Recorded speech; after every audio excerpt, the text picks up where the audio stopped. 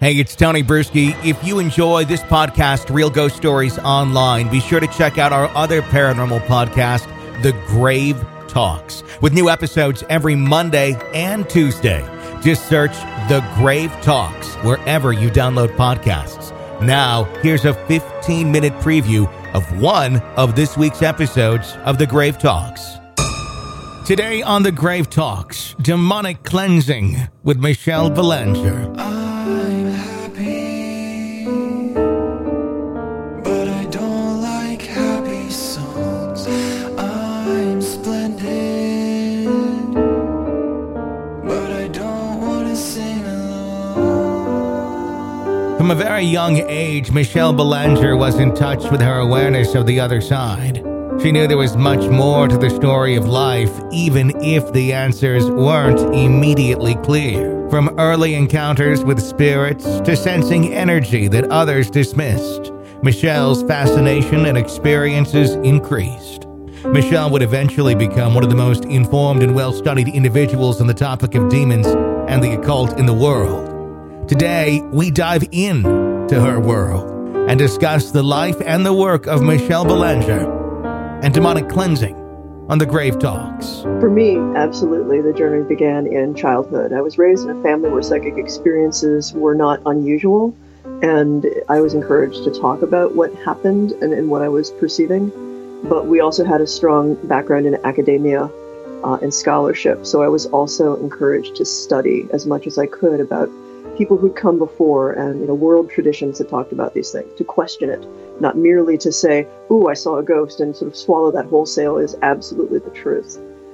As I grew up, I was an early reader and an avid reader, and all of my various journeys. I also went to the coolest public school system that you can imagine in Ohio in the 70s and early 80s, which is to say that one of the programs they offered when I was in 4th and 5th grade were these Saturday enrichment programs where you got to take more school if you were really good at school. Mm-hmm. And one of the teacher's father-in-laws, he worked with and was a member of the Society for Psychical Research in the UK. And when he came over and visited, he taught parapsychology as one of those pickup courses for our school system. So I got to learn parapsychology from a member of the Society for Psychical Research as a 10 and 11-year-old. Wow. Right? It's not your typical after-school activity. That's really cool.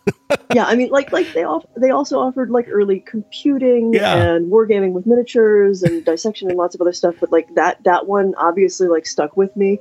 And when I talk about it, you think about where we're at right now. That would never happen. Mm-hmm. That would never happen these days. Yeah. But that set me up for, again, being curious and not just an experiencer, but somebody who studied it. I went on to college. I was a National Merit Scholar, one of two in my school, full ride scholarships, yada, yada, yada. And in college, ultimately, I started off in psychology, but finally got my undergrad and as well as my graduate stuff in comparative religious studies with a concentration in the psychology of religion. Okay.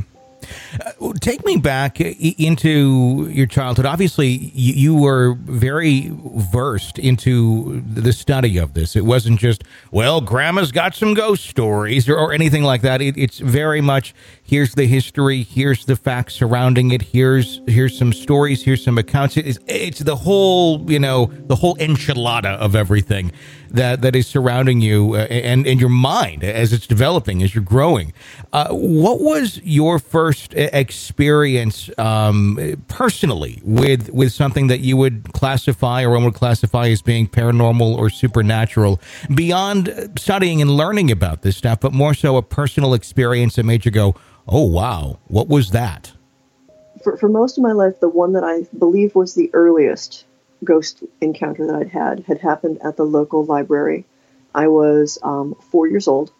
And I know I'd had open heart surgery twice as a kid. So like my final heart surgery kind of like makes this great like mental map landmark. So I know it was before that final surgery. So I am somewhere around the age of 4 and not quite 4.5. The local library was a former residence that had been transformed into a library, and they had started doing that in 1975. Now, unbeknownst to tiny me at the time, as soon as they started making the changes to the library necessary to turn it into a library, they started to have paranormal phenomena, like you do when you start changing things. And the main ghost that most people started to see was someone that they referred to as the Blue Lady. And this becomes important later. Okay. So I'm 4.5, and I'm there to look at books. I'm an early reader, and my mom knows the librarian. So my mom gets sidetracked and is talking to the librarian. They're still doing construction, and there's a section that is taped off with little caution tape. And I am told that under no uncertain terms am I supposed to go up the stairs under the caution tape. So, of course, the instant mom's back is turned, that's exactly where I go, because that's the kind of kid I was. I needed to know why. Sure. I end up in, only one of the doors was something that I could open, and I go into a room up there. And it was, to 4-year-old me, incredibly boring, because it was mostly empty. There was like a tarp, probably like some sawhorses or a ladder and stuff. Like, people had been painting up there. And other than that, there was pretty much nothing except for this woman who was standing at the window.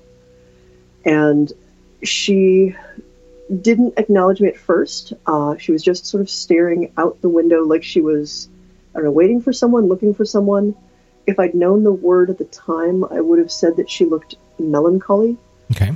She had this dress, and this is what really caught my attention and had me standing and staring for a little while, because it had all these tiny buttons all the way up the back to kind of a high tight collar, and these sleeves that started out poofy on the shoulders, and then they got really tight toward her forearms, and again, all these tiny little buttons all the way down. Mm-hmm. And to my perception, the dress was white with little blue flowers embroidered on it. And 4-year-old me is trying to figure out how she buttons all the buttons. Like, sure. It's a beautiful dress, and how? Like, seriously, how all these buttons? And as I'm puzzling this out, my mom realizes that I'm not downstairs anymore. So she hollers for me. And the woman has kind of looked in my direction and looked back to the window. So, in retrospect, now I know that there's an intelligent haunting there. I duck out of the door enough to kind of yell down the hall that, I'm coming and I'm just around the corner. And then I look back in their room, and the woman isn't there anymore. With 4-year-old logic, I have decided that since I am standing in the only door that is visible to this room, that she knows a hiding spot that I cannot see, Mm-hmm. and that she shouldn't be in there either. So clearly she's just hiding, because we're both in trouble for being up here where we're not supposed to be. Sure. So I go off and, go meet up with mom and, don't talk about anything about this. And the experience stuck with me. And it's important to understand, at that time, in that moment, I had no idea I had encountered a ghost. Under the age of, I'd say 5 or 6, most of my encounters, they looked like people. I mistook them for people. I assumed that they were regular living people. Mm-hmm. And it was years later, as I grew up and started studying stuff in the area, I started to hear rumors that the library was haunted. And then I heard people talk about the lady in blue, and who they described was the person I'd seen. Flash forward to 98, and I wrote an article about the hauntings in my hometown, and started to do some real serious digging, and learned that her name was Rebecca.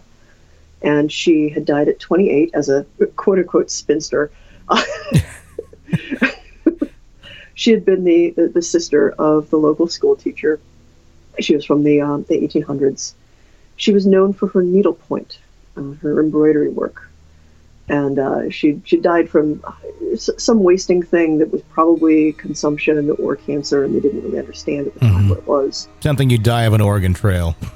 Yeah, exactly. Very much. Maybe not dysentery. Yeah. Scurvy. And so she was the first, wow, I saw this at the same time that this was active, that everybody else was seeing this, that this was definitely something going on.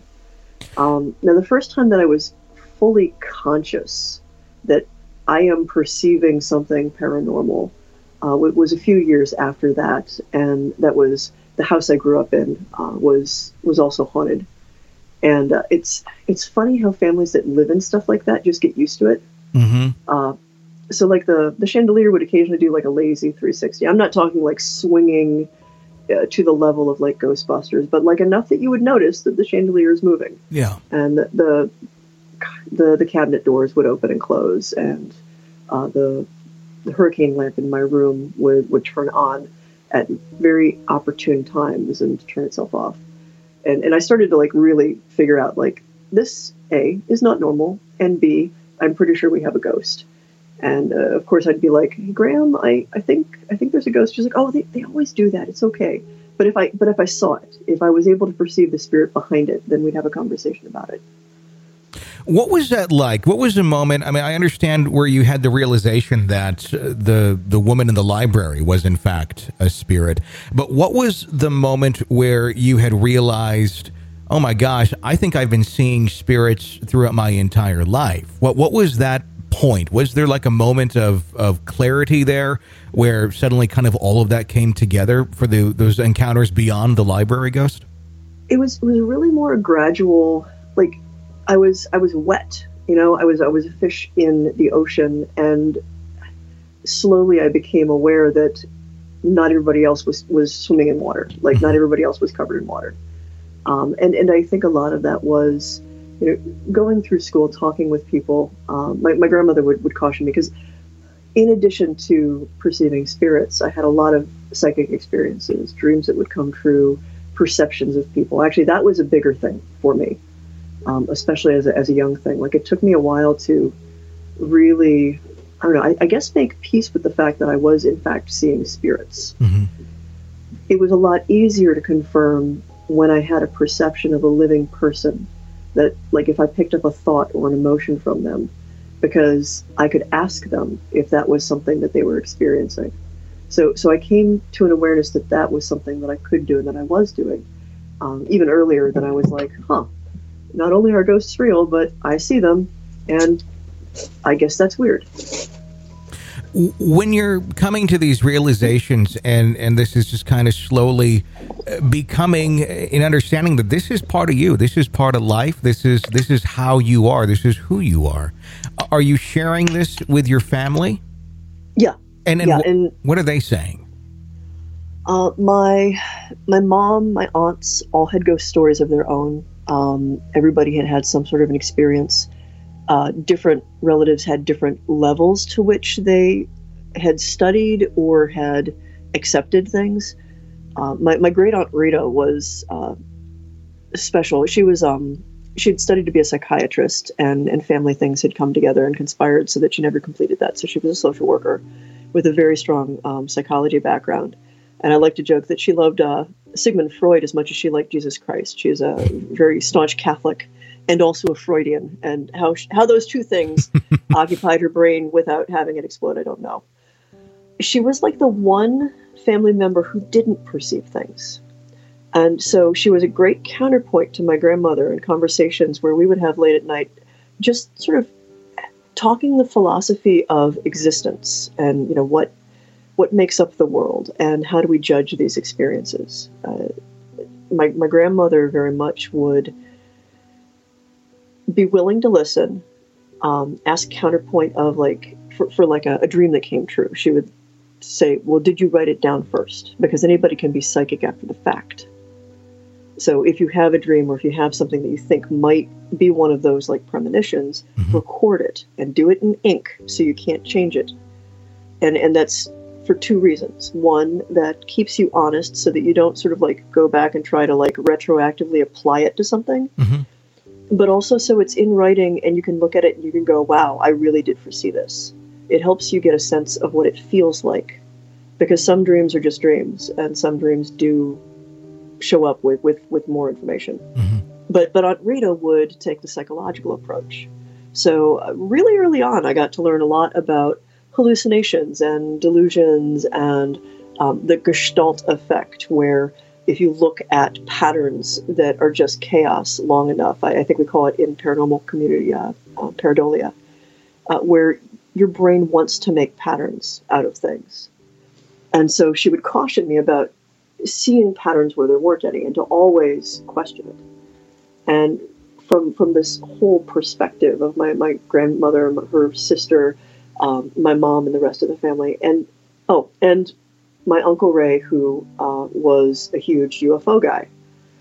So, most of us are all into the psychic experiences and ghostly experiences and stuff. And Uncle Ray, who was an Air Force man and had some connection to Project Blue Book, he had a fairly high security clearance in Vietnam, and was more from like the science and aviation aspect of these experiences, where he saw most of it was either alternate dimensions, interdimensional, ultra-dimensional things, or somehow tied to UFOs. So I kind of got like this grand education by being able to just sit down and have open conversations with family members who had different backgrounds, different beliefs, and were willing to talk about it.